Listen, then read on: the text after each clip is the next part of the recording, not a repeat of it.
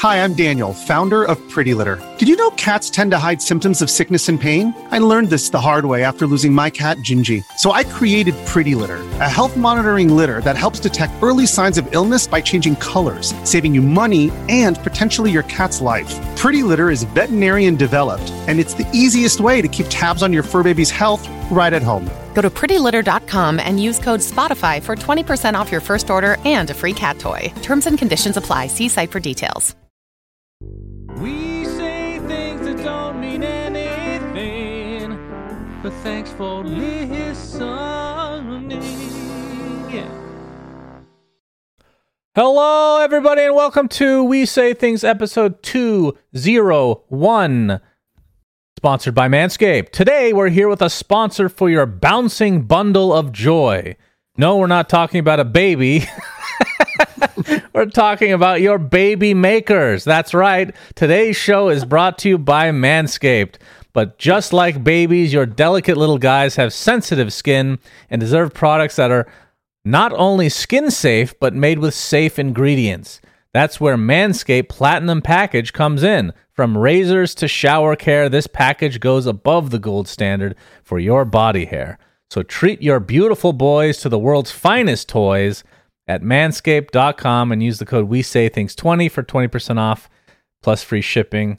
Okay, that's one of the best ones they've sent. I was just going to say, that's a really good one. They upped their game for that one. We're not talking about a baby. We're talking about your baby makers.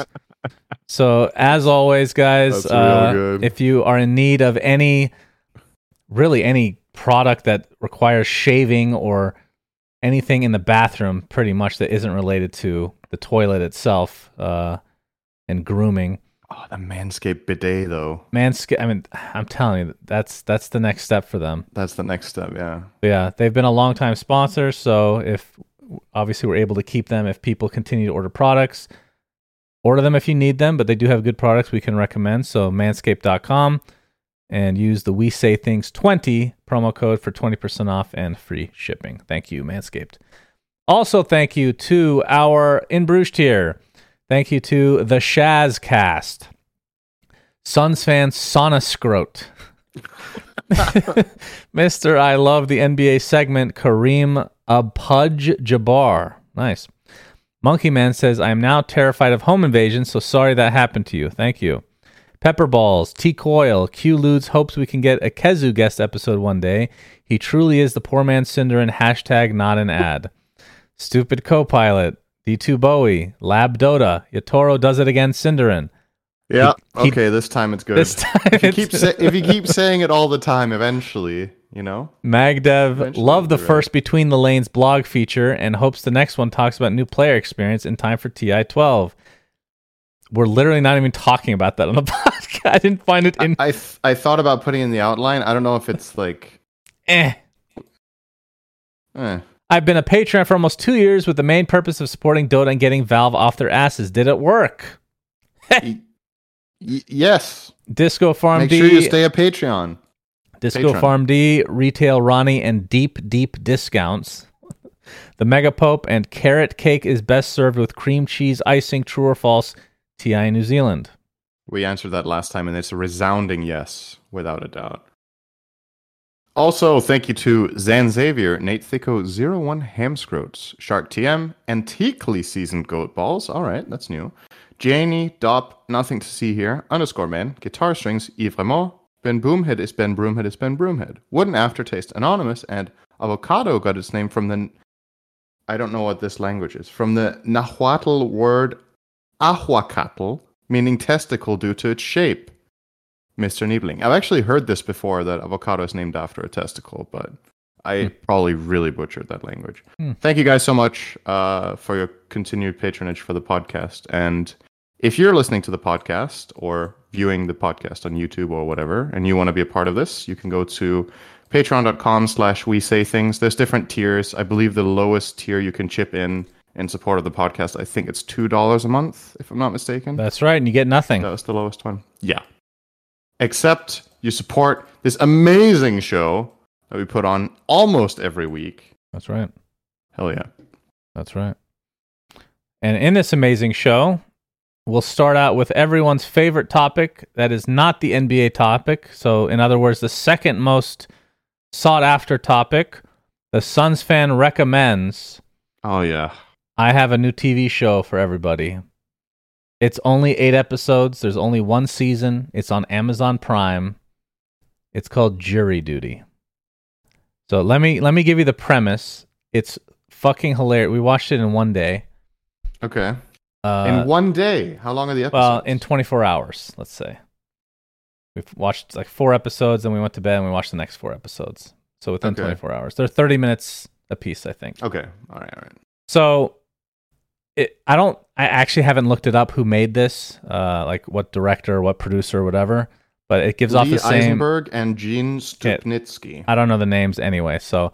But the point is, I gave some recommendations a while back that I know a lot of people did not bother watching because they're mockumentaries, but I'm telling you, if you're not a moron, you will like these shows. American Vandal, Season 1 and 2, and then Players, which is the mockumentary of League of Legends, made by the same people. What if I am a moron? Well, then you can continue on being ignorant to the world and great things, like In Bruges for 100 episodes. That sounds perfect for me. Yeah, it does. So this show, the reason I bring that up is because it gives some of the same vibes, but I don't think it's actually made by the same people. But so this is the premise, Sindren. Mm-hmm. They have a courtroom that is fake, okay? And they have, you know how jury duty works? I don't know if it works the same way where you guys are, but they're forced to go in. I think. People are forced to go in when they get something in the mail occasionally, jury duty. Sometimes you're picked, like you end up getting picked by the prosecutor or defendant or whatever. I don't know the names of the legal shit. So they created a completely fake case, fake courtroom, fake judge, fake lawyers, fake jury, except one person on the jury was a real person that didn't know everyone was actors. Okay? And they fuck with him so hard. It is hilarious, extremely well done. I'm not going to spoil anything. It is incredible, though. Holy shit. I was blown away by how good of an idea. The only problem is, I don't know how you do a season 2, because then, I mean, you have to find somebody that has not seen the show, which maybe there's a lot. But it's such a cool idea. And one of the people... I think after this has become a Suns fan recommends, I think everyone will see it. So you can't really run a second season anymore. That's of course. The show is called... You basically did this. The show is called Jury Duty. And they even have a... So the way they get away with it, which is cool, is basically they tell everybody... Well, in this case, it's just the one guy that doesn't know ahead of time. But they make it like a documentary type, right? Mm-hmm. Where they're like, hey, we're going to, this is a real case, blah, blah, blah. We're going to be interviewing you to see what it's like to be a juror. So they're following around with cameras. That's how they get away with this guy feeling like it's actually real, because everybody else is getting interviewed the same, but they're all actors, and he doesn't know that, right? So it's really cool. Highly recommend. You'll know if you like it within the first episode. So, yeah, that's the Suns fan recommends for this week. Congratulations, everybody, on another great watch. On another great recommendation, Shannon. That's right. Oh, you know what? Now that we're on this topic, and it's a little bit of a light episode, another Suns fan recommends, real quickly. I recommended Silo, the TV show on Apple. I read the book. It's 3 books. I've read the first one. I'm in the middle of the second one. Extremely fucking good. Highly recommend. Didn't you already recommend that last time? I recommended the TV show, not the book. I thought you also recommended the book, or said it was good so far or something. Okay, maybe I forgot. Maybe that was not on the podcast. I don't know. Either way, if you like to read and you're not a moron, enjoy. Here we go again. Enjoy. Disqualified. Okay, so let's... No, so I quickly have a... Oh. I said I was going to give a verdict on this, and I actually kind of forgot to do it the last couple of episodes, but I'll give it now that I've had it sink in and I've thought about it and I've seen what they've done. So I will give my verdict on Diablo 4, the video game by Blizzard, because we've been talking about in the past, multiple times in the past, about how video game companies are doing now, that I'm... with good reason, I would say, losing more and more faith in Blizzard and how they've been making their games. And for me, Diablo 4 was kind of like, I'm not going to say like the final chance, but I was like, okay, if they're going to fuck this up with all the experience they've had and everything they've done, then they're just out of touch compared to what they used to be. This is almost poetic. I have a song playing faintly in the background called Out of Touch, Shannon. It's very topical for this. Why are you listening to music? I listen to music all the time. While we podcast, you listen to music? Softly in the background, yes. When you cast, you listen uncommon? to music? Not when I cast. Not when I cast, and not when I backup record for you, obviously, because then I can't listen to music. Okay. Otherwise, I listen. You can continue. I'm just going to say I think that's weird, but maybe other people would disagree with me. I think a lot of people would agree with having just faint music on in the background. ASMR makes sense. You also listen to background. You also listen to background music when you're in a restaurant, right? It's just there while you're having conversation. It's not like distracting. Yeah, but I didn't agree to it. Anyway, continue. Okay, so anyway, I had fun with Diablo 4 for the first, I don't know how many hours, but a decent amount. And now I have lost basically all interest in it after I finished the campaign, more or less. I heard the same from a lot of people. It feels like a game that was published because it had to be, and it needed to be passable for players, but it does not have the longevity that Diablo 2 did, and it currently does also not have the longevity that Diablo 3 ended up having. It's very possible this becomes a good game over the next year or year and a half as they patch it, but ultimately that might fall under the same issues that Diablo 3 did, where that game got significantly improved later on, is what I heard, but a lot of players just don't come back, including myself. I didn't really come back to Diablo 3. So I'm not going to say this game was terrible, because the first playthrough was fun. I was enjoying myself, but Diablo games do get pretty monotonous in a way, right? But one of the major downsides to this game, in my opinion, compared to Diablo 2 in particular, is there's no trading. And I feel like that's one of the things that gives longevity to these multiplayer games of this kind, like hack and slash games or like this monotony, is that the trading scene and finding something cool for something else can in turn get you something cool for yourself. But you cannot trade between characters. The loot you find is a shitload of the same stuff with slight modifications. And yeah, there's just not much variety because stuff that drops is primarily for your character. Truly unique items are few and far in between compared to earlier versions. So I just didn't find the gearing up system as rewarding. On top of that, Diablo 4 has dynamic leveling in zones, which has one upside and one upside only, in my opinion, which is that you can play with friends of different level.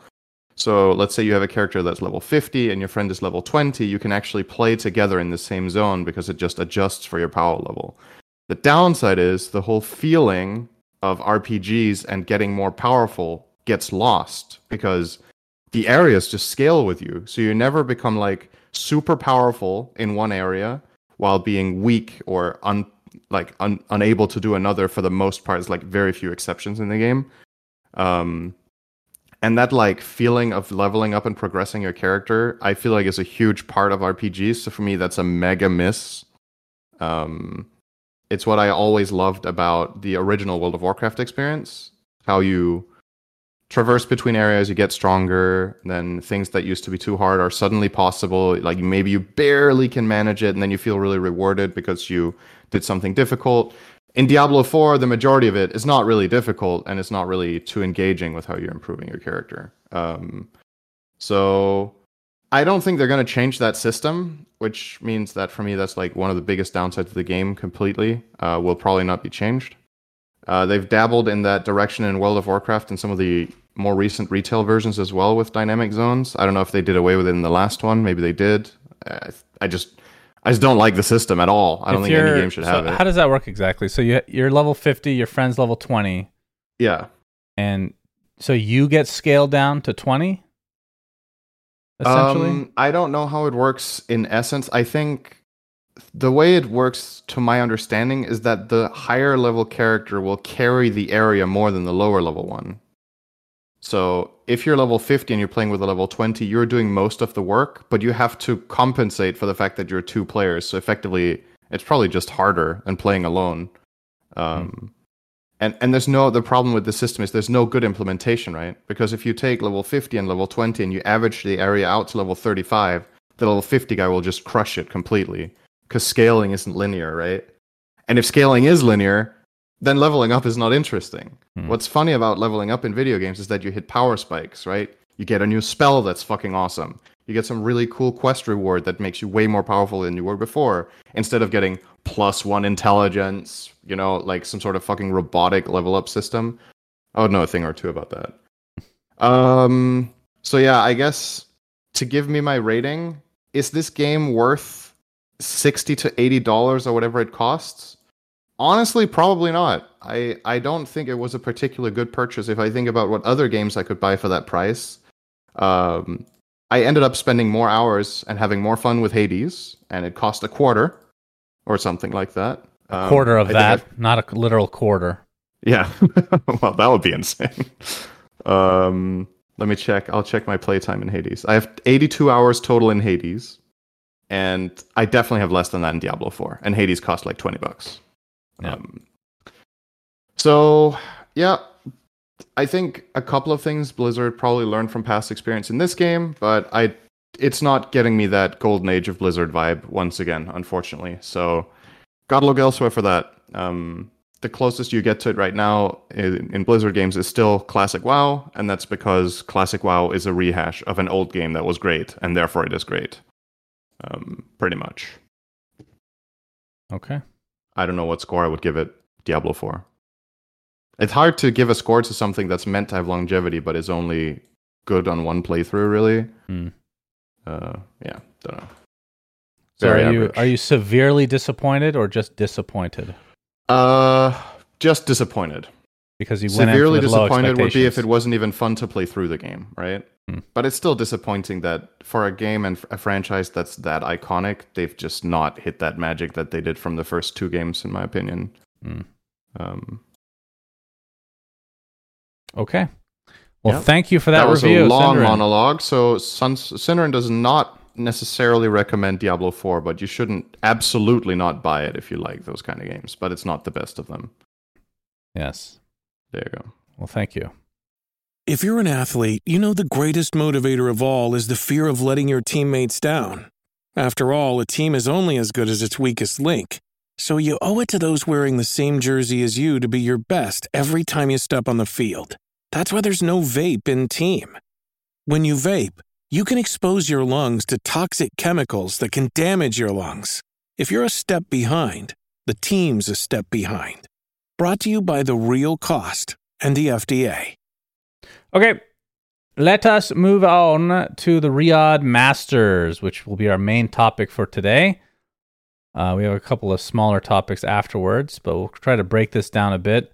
So I thought we would talk about the tournament itself in terms of like what teams did well, what teams didn't, and then branch off from there, talk a little bit about some extracurricular stuff. So, how much of this did you watch from the early stage?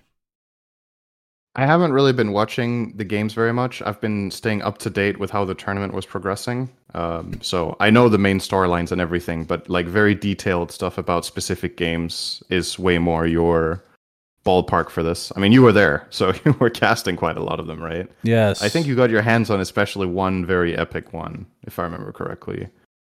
Yeah. So, okay, I guess we can just start with the groups. There were two groups, and two teams were eliminated with each group. Those teams were OG, which were using Seb as a stand-in, Extreme Gaming, so Chinese team out, TSM, and Shopify. Now, for that group, there was a three-way tie between Tundra, TSM, and Shopify. Only one could go through to the lower bracket, and Tundra ended up winning the tiebreaker. So NA got eliminated in the group stage, and neither of the teams looked particularly good, so it wasn't really that big of a surprise. For Tundra, we should talk about Soxa, who I don't even know if my content got aired. I guess somebody in the chat eventually can tell us if people that, because I didn't really get to watch all the content that was aired, but the first 4 days it was like a 4-day media day. It was really strange, and I did some content with two teams. One was Gaimin Gladiators and one was Tundra.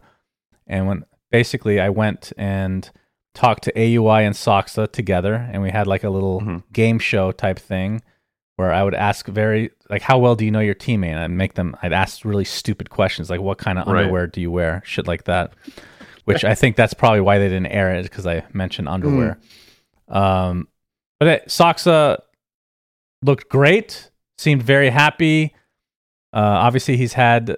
we didn't... Until this event, we didn't really know, or before this event, we didn't really know why he had to get subbed out for a couple tournaments prior. He's taken some breaks, along with some of the other members as well. But I think like a day or two, was it like 2 days after the tournament started, he had to be subbed out for AUI, and then he just went home again. So I think this is the second big tournament that he's done this. And then he actually tweeted something, which... Let me actually bring up exactly what the tweet is so I don't butcher it. So Saksa tweeted... Sunsfan. Yeah, we'll talk about that later. Okay, he X'd... have been struggling a bit lately with anxiety, sleep, and mental health, and due to that, I won't be playing more at Riyadh.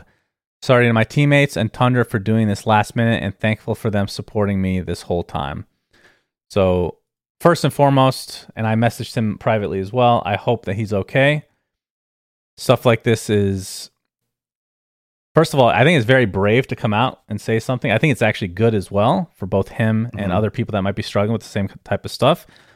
But I'm hoping that they can figure things out for TI, because that's obviously not great for both him and the team, because they looked really good before they had to sub in AUI. There's nothing against AUI, because, I mean, can't really get much better coach to fill in, but still, it's Saksa. It's hard to be Saksa. Yeah, and plus they're switching positions, because Snake King goes to 4 instead of 5. AUI is playing 5. So, anyway, they make it to the lower bracket, and...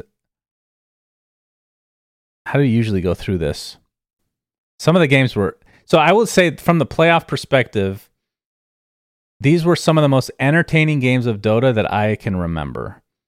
And I remember a lot of people saying saying the same thing as me, but then many people coming back and saying it's just because it's recency bias. I don't think it is. Maybe it's because I was casting. These games were beyond epic. On average, I think this was the most entertaining tournament ever. Ever, yes. Like on average, game to game. Might be recency bias. In the playoffs. For me, but incredible games. Group stage, not as great. But yeah, the playoffs I thought were exceptional. And I think the finals, I didn't get to see the final game because I had to take a flight. But outside of that, the finals were... And the lower bracket, like the last day, maybe is the worst games of the playoffs, which is weird. Anyway, Quest went to the upper bracket, and they had a very weird thing happen to them as well, Cinderin. There was a disconnect in the middle of a team fight against Gaimin Gladiators. This was in the lower bracket, so I guess we should mention... See, I'm doing this is usually you doing this. I'm doing a terrible job at recapping shit. It's not that hard. You just go through the chronology one step at a time. Well, one step at a time, just mentioning 8 teams that play each other. Like, nobody wants to hear that garbage. Okay, well, then you can talk about the top 4. Yeah, but some cool stuff happened before that. Okay. Which is this. So, Gaimin Gladiators, they lose... You're doing great. Gaimin Gladiators lose in the first round, which everybody's really excited about, because every single major, every single big tournament, they've been upper bracket kings and they haven't lost a game. So they lose and first they lost round to Liquid for the first time in fucking eternity. They lose 2-1 to Liquid. They go to lower bracket. They play Quest, and there's a very weird game where at a crucial point where Quest was in their base, the entire Quest team disconnects, and then it's paused like a couple seconds later, but it's right at the beginning of a big team fight. So there's a long pause, and there's a report, not a report, Quest, what's the word? They contest the fact that this game should be remade, basically. Because I can't remember the exact specifics, but something happened in the fight. Like, this should have happened, but because we disconnected, it was like mid-dive for Phoenix, for example, couldn't get off his egg. Their carry died. They did end up killing the carry of Gaimin Gladiators, Duraccio, which I believe they unpaused without saying anything. That was another kind of weird thing that happened. So there's this really long-ass pause, and then eventually the admins decided that because the game continued after 20 minutes and then ended after the fact, that even though this fight did have some impact on the game, we can't really say one way or the other if it was enough to overturn or just to remake completely, because it was like halfway through the game already. So that was one of those controversial calls. Which, did you catch any of that? Because a lot of I know it happened. A lot of the analysts were it was split. People, yeah, it was really split. Dota is a really difficult game to gauge the impact of something like that in, because sometimes one hero dying or one hero surviving or one hero miscasting their spells or whatever makes a relatively minor difference, and other times it decides the entire game. And it's not, you can't just black and white look at the situation and be like, yep, this is definitely that kind of situation. They would have lost anyway, or they definitely win. It's too complex for that. That's why the game never gets solved, is you just don't know.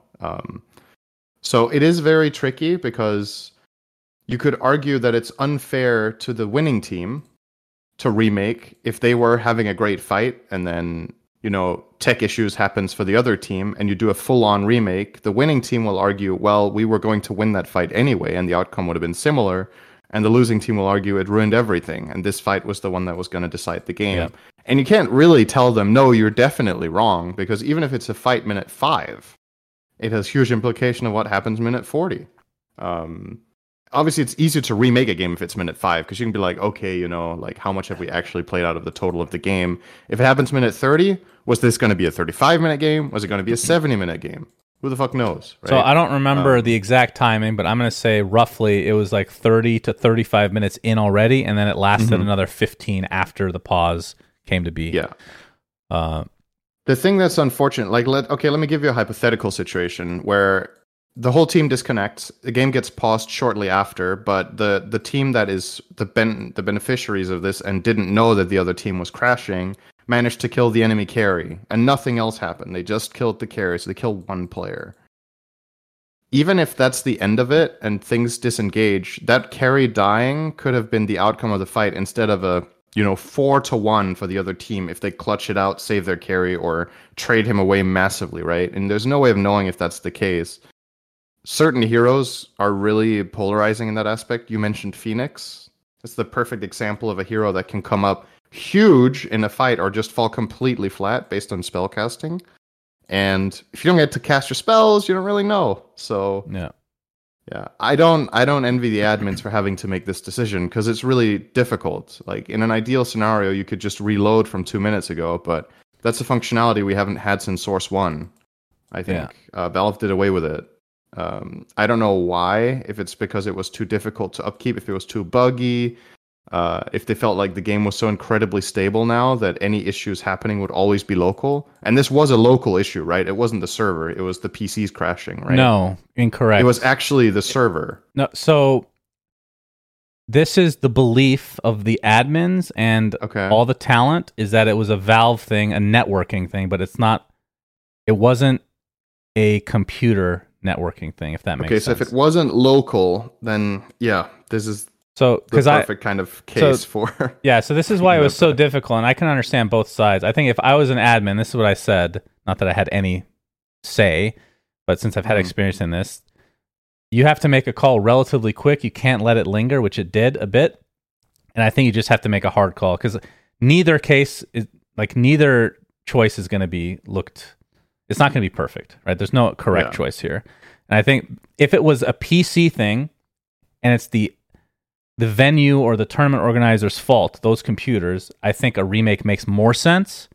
But because it's Valve, which is what we're assuming, then I think this was the correct choice as well. Especially considering the game continued on for quite a while. The fight, who knows what would have happened in that fight. But yeah, it was a weird one. So anyway, I feel like this is a good case for... obviously we're talking about the loading thing, which I think would be the perfect solution, but might be hard to implement. What if you could full-on local host? We need a LAN. Like in Warcraft LAN. 3. You could just host on LAN. Zero ping. What's the downside to that? Why do you think Valve are opposed to that idea?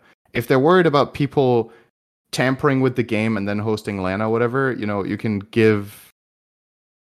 you can give the, how to say, maybe you need to manually approve tournaments and they don't want to bother with that, but you could technically, have a LAN mode that's only accessible if you give people a key, right? And you could give that key to tournament organizers that are running prestigious events, and keep it at that, for example. So they have a LAN mode, because at that point, if the servers crash, it's on them. Yeah, right? That's true. And it's so rare, though, at the same time, right? Yeah, LAN mode would be preferable. I think the downside is then all of your, like, the entire game is reliant on this one computer that you're hosting it on locally, as opposed to something via the cloud. There's other issues. Yeah, you're right. It's not. There's nothing here that's bulletproof, but it's about who the responsibility is on at that point. Then, right? Anyway. So anyway, to make a long story short, Gaimin Gladiators beat Quest 2-0 in that series. I think the disconnect happened in game 1. So that was lower bracket. And then Gaimin Gladiators start going on a run. First they beat, I should have mentioned, God, see, I fucking suck at this. The first round of the lower bracket, after they'd already lost to Team Liquid, they played Tundra. And that was an epic series where they come back and they said themselves that they feel like they should have lost that game. Fucking Snake King had like 10,000 gold that he didn't spend on Spirit Breaker. He was delaying the game for so long. And somehow Gaimin Gladiators win that game. One of the craziest comebacks I've ever personally seen. And they felt like they had no pressure after that because they should have lost right then and there. So they continued this run. They 2-0 Quest. They 2-1 Bet Boom, which we'll talk about in a moment. And then they finally lose to Talon in the lower bracket. But Talon, if we reverse, they had a more interesting way to get to the lower bracket. So they 2-1. They 2-1 Quest in the upper bracket. Yep. Then the upper bracket semis, they play Liquid. Oh my God. This game. This game. I think I cast this game, if I'm not mistaken.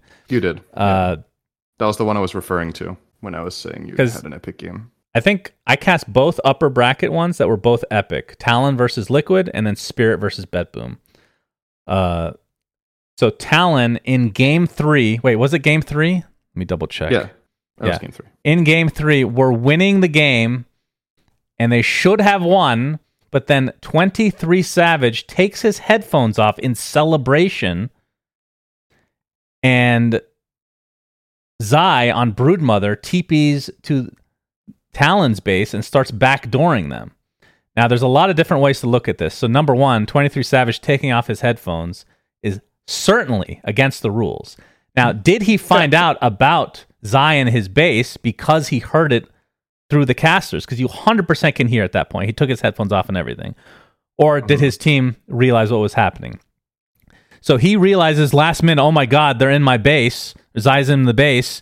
So he tries to TP suddenly, and he gets stunned with 0.3 seconds left on his channel from, I believe, Boxy. And Zai stole an avalanche. And Zai wins the game in incredible fashion. 100% they lose this game, Team Liquid. There's no way. If they just pay attention to what's going on, I don't think they win this game. So 23 Savage celebrating, mocking Team Liquid, the SCA special, and then suddenly realizes they've lost the game and now they're in the lower bracket, and he looks extremely depressed. It was on live stream fails. Just genuinely felt terrible for him. And at the same time, it's now an iconic moment in Dota history, for sure. Yeah. I mean, it's not really one you want to be known for, right? But he's going to be laughing at that in future All right, years. and chat's reminding us that he used the glyph by accident, I think, when he was taking off his headphones or some shit. Right, and that could have also made the difference. So there's I think there's even a little bit more layers to this from what I understand. The reason that he wanted to do the standing up and hands off the keyboard thing is that Mickey did that against Talon in a game in a different tournament where Liquid beat them. So I think he said prior to the game that if they were beating Liquid, he was going to do that or something like that. Or maybe he just told it to his teammates or in some sort of content. I don't know if he said it on air. But yeah, he felt like this one was in the bag, so he was going to do it. The game is never over until the throne falls is something we say for a reason, right? Like, technically, you can come back and win impossible situations. And this is one of those moments where you kind of only have yourself to blame. Now you open up an interesting situation here because, like you talked about, when he's standing up in celebration, his earphones come off or whatever. What if Talon had won? Then this would have been way more controversial, right? That's true. For the sake of that, at least with the outcome it had, this didn't end up being a big problem. But like, let's imagine he stands up, his earphones come out, he immediately realizes Zai is pushing his base, his TP completes instead of getting cancelled, and he kills the Brood. Yeah. And they win the game. Yeah. What happens then, actually? I think it might have been a remake, or they might have been lost anyway. That I was thinking about that as well. Yeah, they might have actually been assigned a death loss, to be honest, because you can't know for a fact whether he obtained information or not. It's kind of similar to the whole Pure situation from the last tournament we talked about, right? Where he had a stream open. There's no way of proving that that stream was listened to or did any difference in the game, but you can't prove it didn't. So it's just against the rules. And this is similar. It's just against the rules to take your headphones off because you could obtain information that can win you the game. Yeah. So in a way, fortunate, honestly, that Liquid ended up winning anyway. Because otherwise, this might have been a... Yeah. He might have felt even worse if they got a death loss after winning, if you know what I mean. Yeah, it could have... Yeah, it's like, actually could have been worse. But the weird thing I find, I think this is the only criticism I have basically of the entire term, is I think that he and they, in terms of talent, should have been penalized for their next match, because like that's just could definitely make a case. I think for that, it sets a bad precedent that you're taking off your headphones and So anyway, could have been a soft one, could have been a draft penalty because ultimately they didn't end up winning. Team Liquid wins 2-1 in epic fashion against Talon. They go to the upper bracket final. Team Spirit versus BetBoom. Oh my god, this series was insane as well. I don't think I've ever... Actually, I know I have never experienced a game like this as a caster or a spectator ever in Dota, where a team, in Team Spirit in this case, was down. It was 2-1, they win. Okay, Team Spirit beats BetBoom 2-1. They were down for over 95% of the entire series, and they won. Wow. BetBoom were up in all 3 games. Game 2, let me double check which one they actually won. BetBoom won the second game. So game 2 they won in 44 minutes. Game 1 they lost in 44 minutes, but they were up probably 40 of those 44 minutes, if not the entire game. Like, I think one of the games they were still up net worth wise, and they lost. Like, they were up throughout the entire laning stage of every single game, and they just could not go high ground. And the last game was 72-minute epic fashion. They lose to Team Spirit. So they go to the lower bracket, and then they end up losing to Gaimin Gladiators, who they said they wanted to face off so badly against. So they're out, and I picked them for top 3. We'll talk about our predictions shortly after. Talon goes to the lower bracket, beats 9 Pandas, so that means Gaimin versus Talon. Talon defeats Gaimin Gladiators, so finally, Gaimin are out. They get top 4, which is still really fucking good, but they're not going to be in the finals for the first time. In half a year. Right? Yes. Essentially half a year they've been in every finals. So Team Spirit plays Team Liquid in the upper bracket finals. They beat them 2-1. So Team Spirit goes to the finals. Team Liquid goes to the lowers, and they have a rematch against Talon, and they crush them. This was very one-sided series for this tournament standards. Mega stomp. So Team Liquid 2-0's Talon. They go back against Team Spirit. They win game 1, and then Spirit wins the next 3. So Spirit are your Riyadh Masters champions. They owned, man. I love this team. They're so fun to watch. They pick cool stuff, especially like Collapse with his axe and shit like that. Very fun team, and Miposhka just seems like a really down-to-earth guy. So happy to root for them. And Liquid gets second again, lest we forget. Right, so the meme. Talk about a really impressive year for them as well, though, right? Like, obviously, people are talking about Gaimin Gladiators because they won all the tournaments, but Liquid are consistently up there as well. Like, it's pretty incredible. It's also one of those things to think about, you know? Like, sometimes when people talk about it, it's always the sport I'm going to be referencing, right? In tennis, where it's like, some truly outstanding players in history didn't get that many championships because they just happened to play at the same time as Prime Federer or Prime Nadal or Prime Djokovic, right? Michael Jordan. And it's just like, Liquid have been really fucking good this year, but they just were really good at the same time as Gaimin Gladiators were just insane, right? Mhm.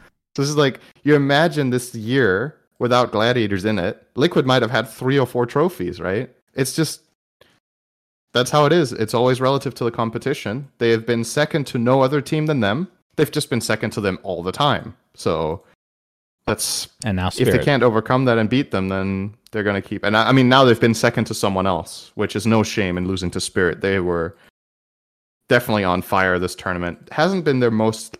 They've been relatively quiet this year for their standards, I would say. But you always have this feeling with Spirit that any given tournament, if they get momentum, they could do it. They've done it before. Yeah, and it's a great time to do it for them, right? The stakes of this tournament were really high, so it's a good one to clutch out for them. So yeah, that was the tournament from a team perspective. I want to talk about my experience now, if you don't mind. I was casting with Kezu, as you know, your boy, and now my boy. Yeah. He's hilarious. Oh, he's your boy now. Yeah, he's my boy now. Okay. He is absolutely hilarious, and so this was He's kind a of a clown. This was kind of a perfect storm for the Bet Boom games. Oh yeah, you weren't allowed to call them Bet Boom or something, right? So yeah, I'm so sad that it's actually only for this tournament because it was so fun. So Bet Boom, first of all, any betting sponsors at all, whether it was on the jersey or whatever, they had to actually cover them up, right? And then Bet Boom being the one team that has the betting sponsor in their actual name, and it's actually came up in game still. That was never fixed. So we're told not to say Bet Boom, and people. Yeah, people are kind of all antsy about it. Like, not antsy, they're anxious because they don't want to say something they're not supposed to. They're in Saudi Arabia.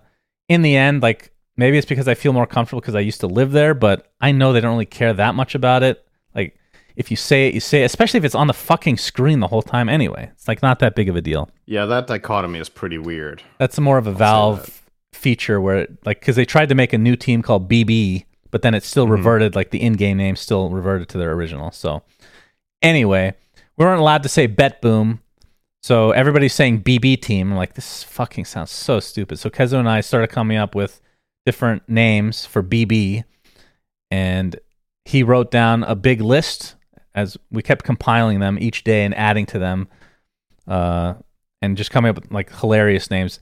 And the real trick, the hardest part about it, Sundar, was not laughing. Like saying like banana boat team or whatever the fuck we came up with, and then not laughing was the challenge. Okay, right. And most of the time we just couldn't look at each other because if we saw the other person after they said, we're gonna fucking die of laughter.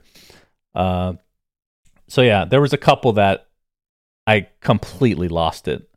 I was doing so good. I didn't say Bet Boom the entire time, by the way. Kezu said it once, so get wrecked, Kezu. Okay, nice. But the entire time, I was doing so good. I was not laughing at any of the ridiculous shit I was saying. And then I said barbecue team, and I fucking could. I just started. I could not stop laughing. I said, all right, I banned myself from saying that one. And there was a couple other good ones. Like, sorry to make this a topic, but I just found it so funny. Because some of the talent asked us to do some of the names as well eventually, because it became like this meme. So BSJ is like, if you could say that was smooth like a baby's bottom team, that would be good. So I did that the next day, of course. But yeah, it was a lot of fun. That's good. And I next time we cast Bet Boom, you and I, like, oh, you're gonna have to restrain yourself. I have to, but it's sad because it's actually preferable to saying Bet Boom, honestly.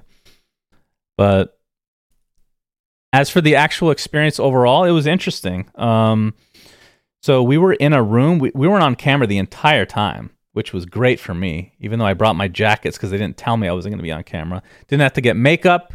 Could just be my fat self, wear shorts, do whatever the fuck I wanted. It was great. It was actually a great experience. They have this enormous venue. I don't even know what to call it. It's crazy. It's like this... I mean, if you watch the tournament, you'll see like little shots here and there. Think of an outdoor mall, except huge. Like I don't know how big it was because I didn't even get to walk around the whole thing, but it is enormous. It's almost like a fair, like where you go and, the fairs that you have, local fairs, whatever, you can try to shoot or basketball into the hoop, and you get like a plushie or something like that, like a bunch of different games just scattered throughout. Restaurants, there's an enormous, I think I posted a video on my Instagram, enormous circular food court, and there's 2 of those apparently. Like, I cannot begin to tell you how fucking huge this thing was. And they had a certain section for Gamers 8, which is like more gaming related stuff. But it was packed all the time. Like, once the sun started to go down, it was just packed with people constantly every day. And so that alone was pretty incredible. And they had like, if you guys have heard of a show called Peaky Blinders, I've never actually seen it, but I've heard that name. Yeah, I've seen it around or whatever. They had like a big building right next to where we were casting called Peaky Blinders. I'm like, what the hell is this?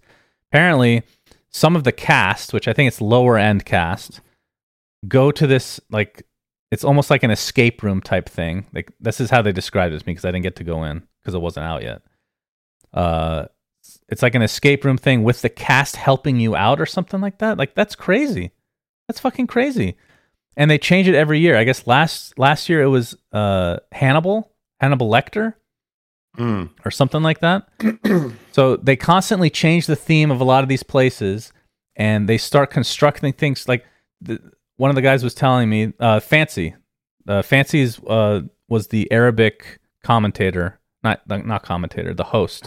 He did a really good job, and he gave us a tour around the area. Some of the area, at least. They had like a little Koreatown, for example. They had 2 big esports organization buildings, which one of them was called Falcon, I think, and the other one, I can't remember. It was like a YouTube team. But these buildings are enormous, and for this 2-month period, the players or the streamers are living in the venue, and they have meet and greets all the time. They have a ton of different things to do with the people that show up.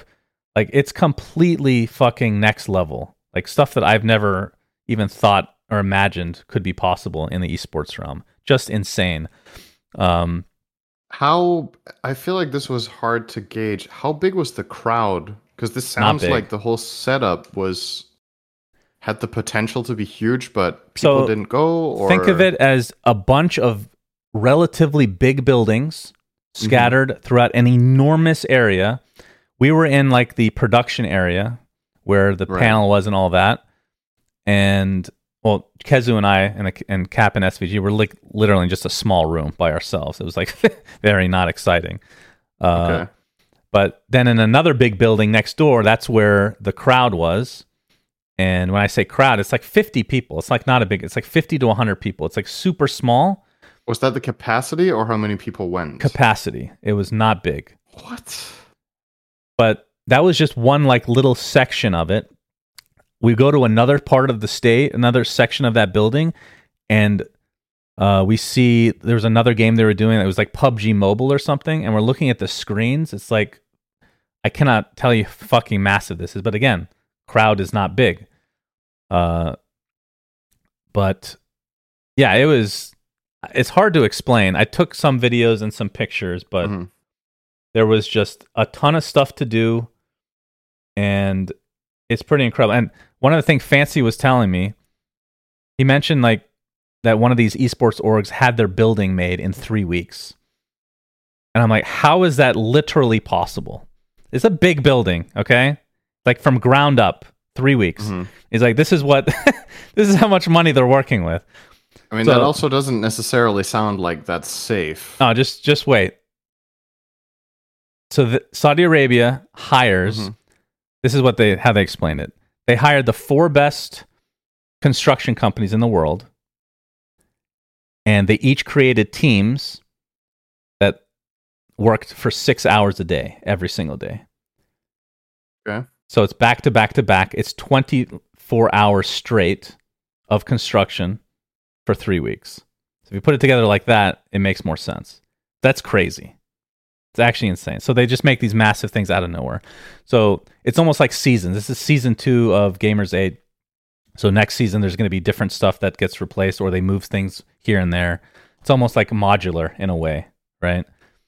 I find it I guess I find it weird and at the same time not weird that there's no audience capacity but like if you're putting in this much effort and this much money into making this, why not make it like grandiose on an audience scale as well? Like when you build an arena or whatever. Like, oh, maybe there aren't enough. Do they people feel there. like there's? Yeah, that's like. Is it just because there's not enough locals that would go and watch, and they wouldn't expect enough people to fly in to watch it? Maybe, possibly. But that's just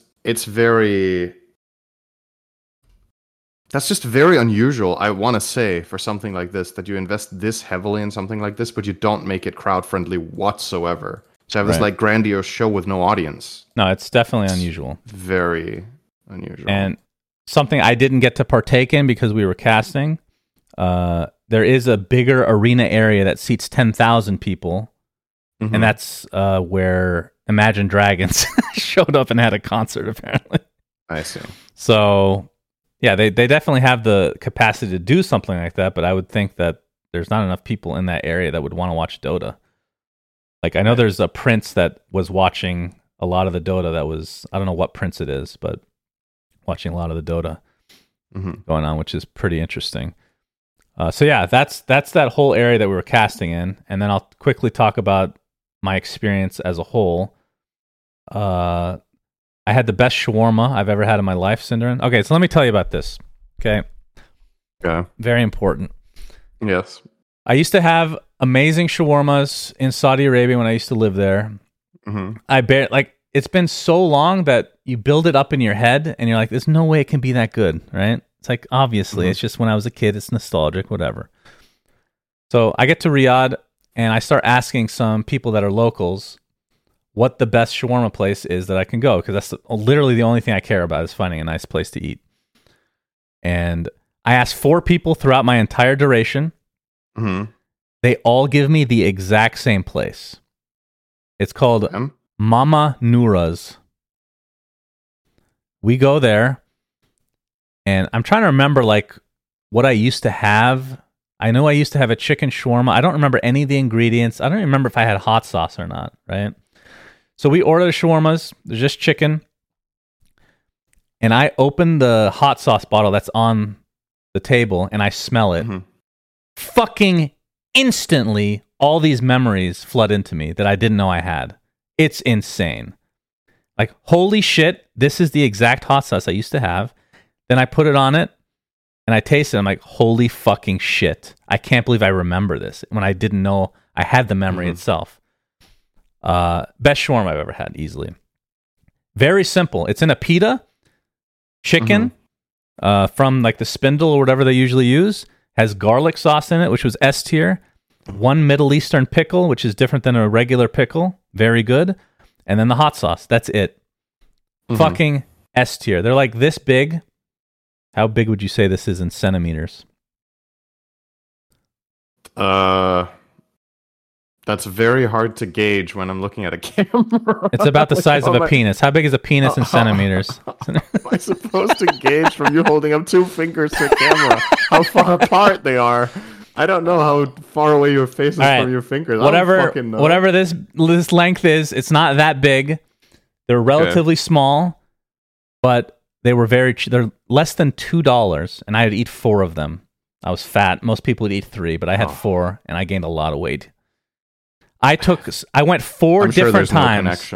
I went 4 times to this place, and I took different people with me every time. Kezu came with me 3 times. Everybody, not everybody, 90% of the people thought it was S tier, and they wanted to keep coming. A couple people were like, it's very good, but not the best I've had. And then fucking Jack of all people said it was okay. And I asked him, what rating would you give it? He says 8 out of 10. Like, how is that okay? It's a fucking 8 out of 10? Fuck you, Jack. You suck. No, but that's the thing that's happened over time, right? When we were kids, Shannon, okay was 5 out of 10, right? Yeah. That's okay. That's like average. That's fine. Nowadays, if something isn't a 10 out of 10 or a 9 out of 10, it's not even worth mentioning it, you know? Like, I don't know when this kind of happened. I'm going to sound very old right now, but I feel like at some point in our lives, the way people rate things and what is considered all right or good value has really shifted. Like, it's completely fine to go for something that's like a 7 or an 8 out of 10. That can be really good. It could be an exceptional value, and it doesn't make it bad that it's not a 10 out of 10, because if everything you're going for is a 10 out of 10, you're going to be disappointed almost every single time, because guess what? What makes a 10 out of 10 is the fact that it is outstanding. So that's not what you're going to get most of the time. That's why 10 out of 10s are so fucking cool, is when you find it. Like Hades. Like a game that out of nowhere, you're like, holy shit, this game is fucking incredible for what it cost, for what amount of effort was put into it or whatever, what amount of money they had to make it with. And it's the same with food. It's like, sometimes you go somewhere, it's relatively cheap, but it's really fucking good. I would say, so we went in Berlin, right? We went to this kebab place, or Döner place, they call it there. What was it called? Something with T. I can't remember either. I don't remember the exact name, but we went there, and it was relatively cheap, but it was really good value, right? Would I say it's some of the best food I've ever had in my life? No, but it was really fucking good value. So I mean, that's great. This was some of the best food I've ever had, and it was cheap. But yeah, I mean, that's partly nostalgic, probably as well. But Kezu agrees with me. A bunch of people agree with me. S tier. Okay, S tier. If you don't think it's the best ever, you think it's like, okay. An 8 out of 10 is not okay. Let's just establish that, okay? An 8 out of 10 is bare minimum good or very good. I would say it's very good, 8 out of 10. Yeah. 8 out of 10 is very good. 9 out of 10 is outstanding, and 10 out of 10 is the best you've ever had of something, right? That's right. So, yeah, fucking Jack, man. Can't trust that guy. So we'll never have him as a guest on the podcast again. That's right, never again. That's the only reason why. So I went next door, which they had like a little grocery store, and I bought the hot sauce, and I brought it back home with me. It's called Crystal. Oh. And I looked it up on Amazon, and they have the same company, but the things that they're selling are, it says it's Louisiana. They theme it as being from Louisiana. So I don't know if it's actually the exact same product. I don't know. No. I'm gonna order it, and then I'm gonna compare. It's entirely possible, because this is what happens with a lot of other foods in America, right? Is that the American version is sweeter. Yeah. Right? I mean, that's just a thing for a lot of products. So it's possible you can't get, even if there's something that is supposedly the same product. We've talked about this with even something as basic, you would think, as a Snickers bar is different. It's not the same. Yeah. In America and in Europe. It's just a different product. So, or I say Europe, I don't think it's every country, but the Danish Snickers and the Swedish Snickers, we both agree, are definitely different from the American ones. Yeah. Because you've been to Sweden a couple of times in the studio. That's right. Their Snickers suck ass. Yeah, so they're better than the American ones. There you go. It's palate, right? That's the shawarma story. And then the last thing I'll talk about is Saudi Arabia in general. So, oh, yeah, because last time you were there was when? Okay, so I was 10 years old. That's when I moved back to the U.S. Okay, so like 50 years ago? Close. 27 years ago. Mm-hmm. It was very hot, but I come from Arizona, so it was actually exactly the same weather. And so I guess some things that I didn't know if they had changed, because I don't really keep up with how things are in Saudi Arabia, but I remember not liking a few things. And a lot of it has been changed. So I will say this.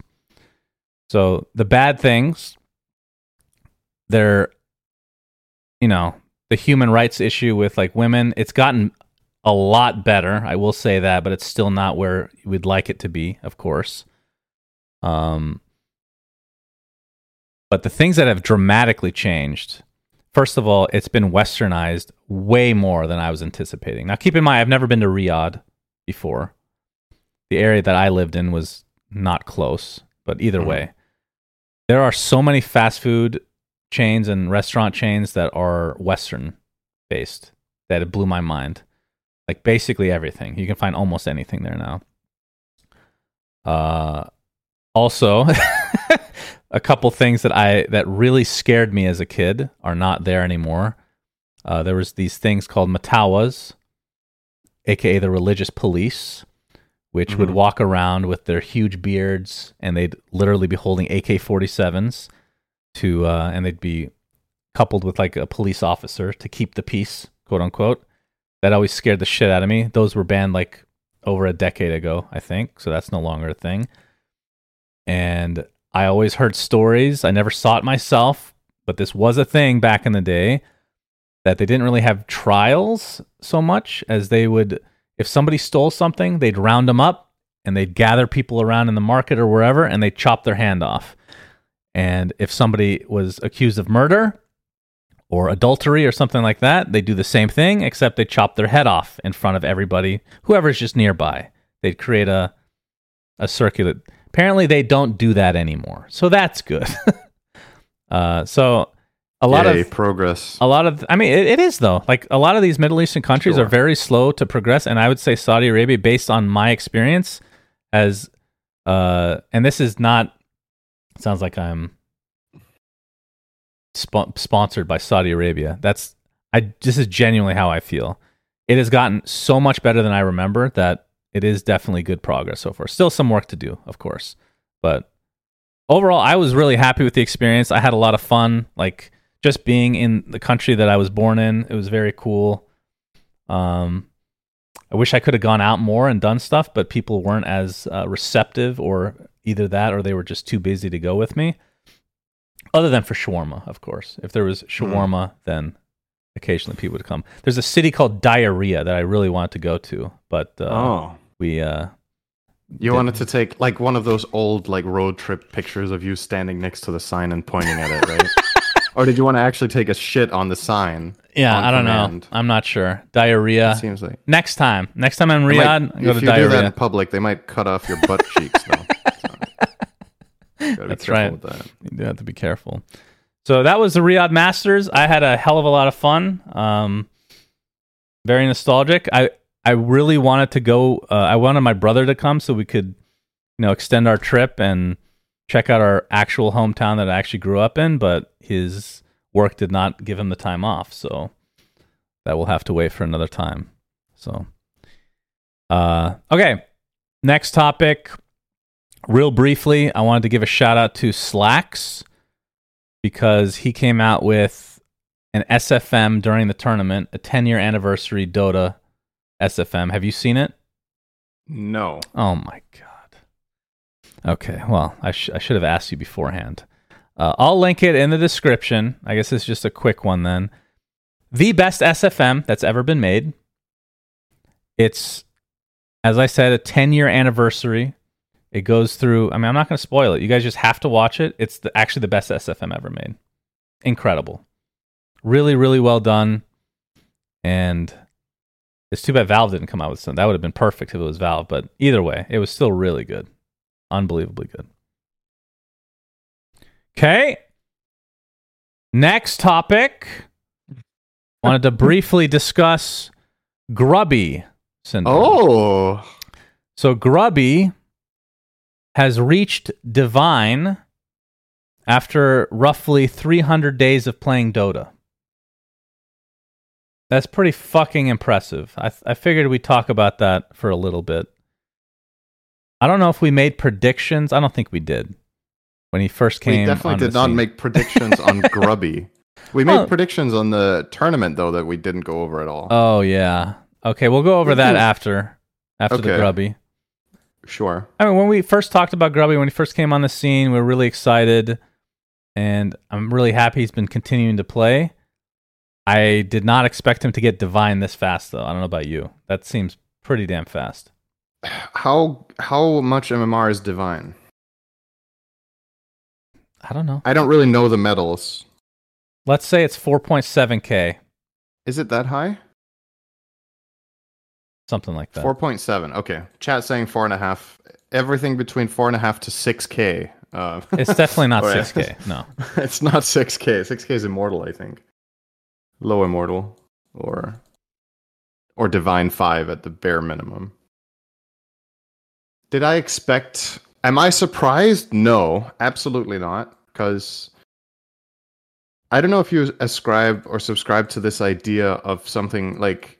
I remember talking to a friend of mine about this a while back, about like game IQ, you know? Like some people are just quote unquote good at games. That's also what you say, right? If you've been an elite player in any video game, I would dare say this. If you've been an elite player in any video game ever, you will be good at games. I just think it's not possible to become incredibly good in one game and have no game sense in general in other games. What that means is if you're an exceptional Warcraft 3 player, which he was, and also very good in StarCraft 2, or if you're insane at FIFA, I think if you're that good at a game, I disagree. You have an inherent, I would say you have an inherent understanding of how to acquire skill in games. Then it's about whether you want to do it or not. So, for example, I have played a shitload of Dota. I'm good at Dota. When I go into a new game, I might start off slow, but then you reach some sort of level of understanding, and then you can put a lot of the concepts and understanding of games in general that you have into place. I'm not good at Counter-Strike.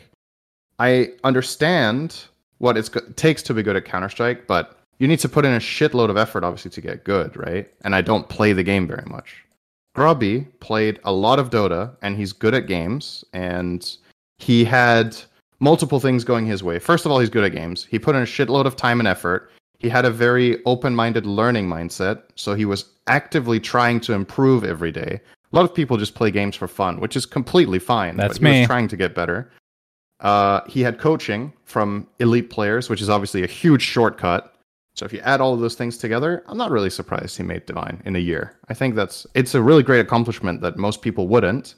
But I'm not surprised Grubby was able to do it, to be honest. Okay, so this is where I'm going to... So first of all... what did you disagree with about games that I said? Yeah, so first of all, congrats to Grubby. I don't disagree with... congrats, of course. Like, I mean, I never really thought about how long it would take him to get Divine, but... Mm-hmm.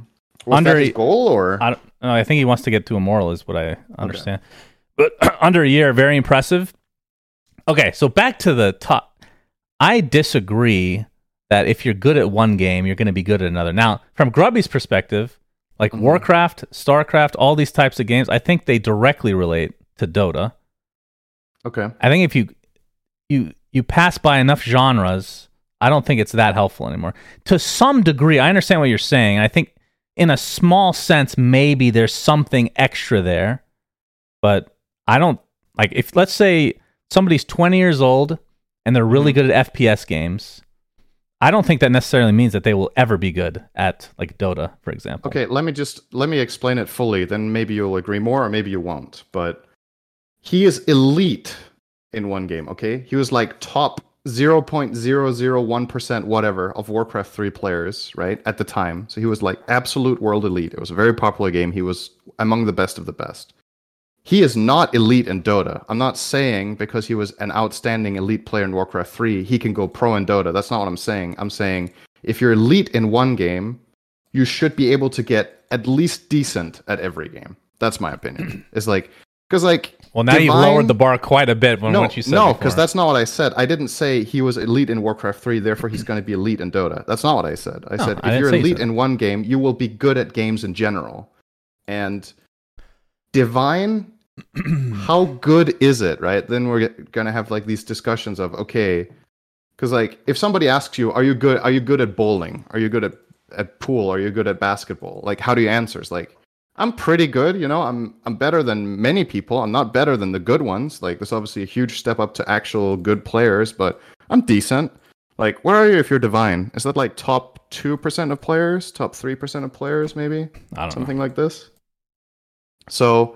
It's definitely very good, but it's not even remotely close to the actually really good players, right? Like, Grubby will get his ass handed to him by a lot of players around the world. And he will, if he continues his current work ethic for multiple years, he will probably still not be an elite player.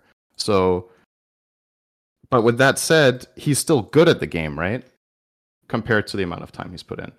And that's what I was going to say. If he put in, okay, let me explain it this way. If he put in the same amount of time and effort as he did in Dota in any other video game, I think he would be a similar rank in that video game. Disagree. So if he really tried to play FIFA for 300 days and really put in effort, yeah, I think he would probably be Divine in FIFA in 300 days. I don't think...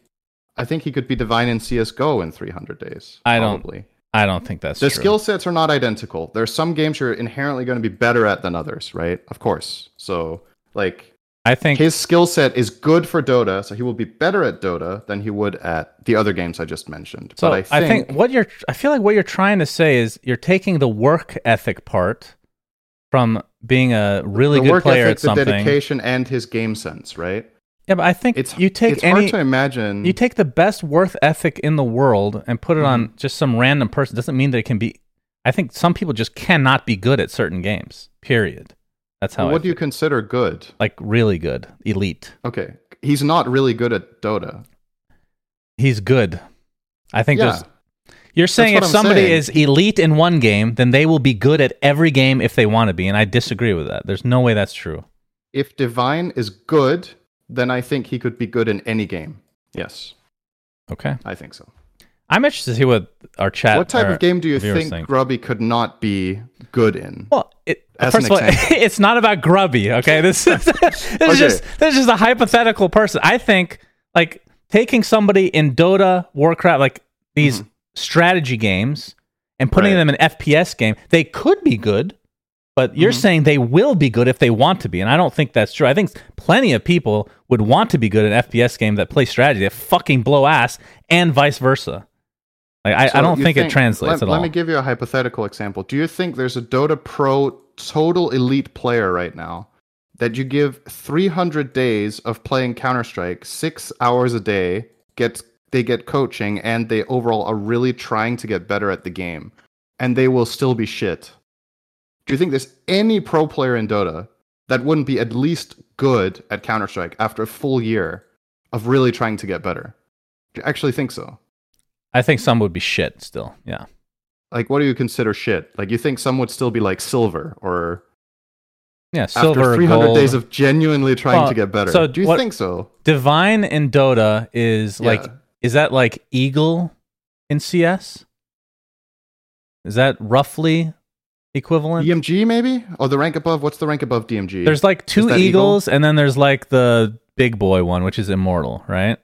So I think Divine is similar to the Eagles. That's how I remember it. Maybe things have changed. So no, I think a lot of players would not make it to Eagle at all. Especially since it's a game that is so evolved, right? It's been out for so long. It's not like you're starting out. It's not like you're playing Neon Prime at the start with everybody else. Hey, this is an interesting topic. I would definitely say that any elite player in any game can apply their work ethic and skills to at least get to that kind of level in a game if they commit that much time and effort. And I'm not saying that to take this away from Grubby and be like, oh, anybody could do that. That is not the line I'm going for here. It's more like this is for me, this is a great proof of concept of how people that are exceptionally good at games can transfer their skills. And maybe it's unfair because it's Warcraft to Dota. There's like some overlap, right? He's good with certain micro aspects of the game because he's microed a lot in Warcraft 3, etc. So yeah, he might not have been as good in an FPS as he is in Dota after 300 days. But I think it would be probably pretty Let's close. go to an extreme, okay? This is what I would consider to be an extreme. Take somebody, I don't want to name names. Let's say a big streamer in Call of Duty, modern, whatever the fuck the newest game is, that's the PUBG equivalent for Call of Duty. Okay. They play on a controller. You take that person that's really fucking good at the game and have them play Dota for 300 days. They try really hard. I would say chances are they're going to be fucking absolute garbage after 300 days still. Like, they would be, at best, what's like legend? At best, legend. Is that what comes below Divine? Divine, that's ancient, right? Legend. So Legend is like 3K? You're taking a guy that plays controller, uses a fucking controller in an FPS game, has never played a strategy game in his life, and you're saying in 300 days, they could be I just completely disagree. I think if they put in the amount if they put in effort and they get... I'm not saying... I mean, the coaching is even an extra aspect here. Sure. Like, let's not even take that as part of the equation, but that obviously helps as well, right? But if you're really determined to get better at a video game and you have the work ethic and the understanding of how to acquire skills, which you must have in order to get better at a game, you have to understand how to get better or it doesn't just happen, right? I just don't think so. I think there are this plenty would be of a really people. interesting experiment to run, but like nobody's going to sign up for it. Nobody wants to play Dota. Just play a year. Nobody wants to play Dota. Not in any game, right? I think there's Just plenty of forcefully. people. You need to want to, right? I think there's plenty of people that would be able to do it. So what are we arguing about? You say every single one of them could do it, and I vehemently disagree with that. I think if you're elite in any video game, you have good game IQ, and therefore you will be able to become good at any game. Not elite at every game, but you will be able to become good. Because the people you're playing against, the player pool, the vast majority of them don't have your talent in games in general. So that means their ceiling of where they're going to get to, with the amount of time they're willing to put in, with the amount of approach, the approach they generally have to game, with the amount of everything, you will be able to reach their level way faster, and you will plateau way higher than a lot of players. Let's switch to a different topic. Real life sports, traditional sports. You take an elite basketball player and tell them to play soccer. I think plenty of them will still fucking suck balls after 300 days. I think they will be way better than people that are not elite in another sport. The only reason in that case that they'd be, well, of course, because you're talking about world-class athletes that are already in shape, right? Take that aspect out of it, just the skill. Okay. How do you do that? That's part of being good at sports, is having the body. That's an undeniable part of the game. Yeah, but the body doesn't exist in esports. The body doesn't exist. That's why I'm trying to eliminate that aspect. Sure. That's also why the comparison doesn't really make sense. Because there's no... Jesus Christ. All right, just let us know who you agree with. We're going on too long with this fucking garbage-ass topic. It's supposed to be a I love discussing with congratulatory thing for Mr. Grubby. Yeah. Who apparently could have easily gotten Divine after 300 days. This is very impressive, and the reason he's able to do this is that he is very good at games. He put in the time and effort, and he tried to get better. If people don't try the way he did, you're not going to put any ex-pro of any game into Dota, give them 300 days, and they're going to reach his level. He did it because he genuinely really tried, and because he's talented and skilled. So this is still, all things considered, though we just talked about, I think this is a remarkable achievement, personally. But the reason I'm not surprised is that I hold this guy in high regard, and I was expecting he would be able to do something like this. So he has a great attitude for getting better. I agree with that because he played other strategy games before. Understood. Okay. All right. I think we've hit our limit for the podcast today. Appreciate it, everybody. Yeah. These other topics that we have, they can just roll over to the next week. They're not. It's Twitter. But everybody wants to hear about Twitter becoming X. This can't wait till next week. This is pressing news. I feel like I want to delete this topic. I just never want to mention this idiot's name ever again on the podcast. I wish I could go back in time 15 minutes and not talk about Grubby, so we could spend 15 minutes talking about Twitter becoming X. Yeah. All right. Make sure you guys watch this VOD on YouTube, and you'll be able to see the X on x.com being X'd out. I don't even know what adjectives to use for this fucking garbage thing. You know what? I'm deleting that topic. This is us talking about it. So congratulations to Elon. We mentioned it. He's Congrats, Twitter. Yeah. All right. Until next time, Suns fan, Sinner, and signing out. Peace out, everybody. Peace. We say things that don't mean anything. Subscribe. Thanks for listening. And follow us on X.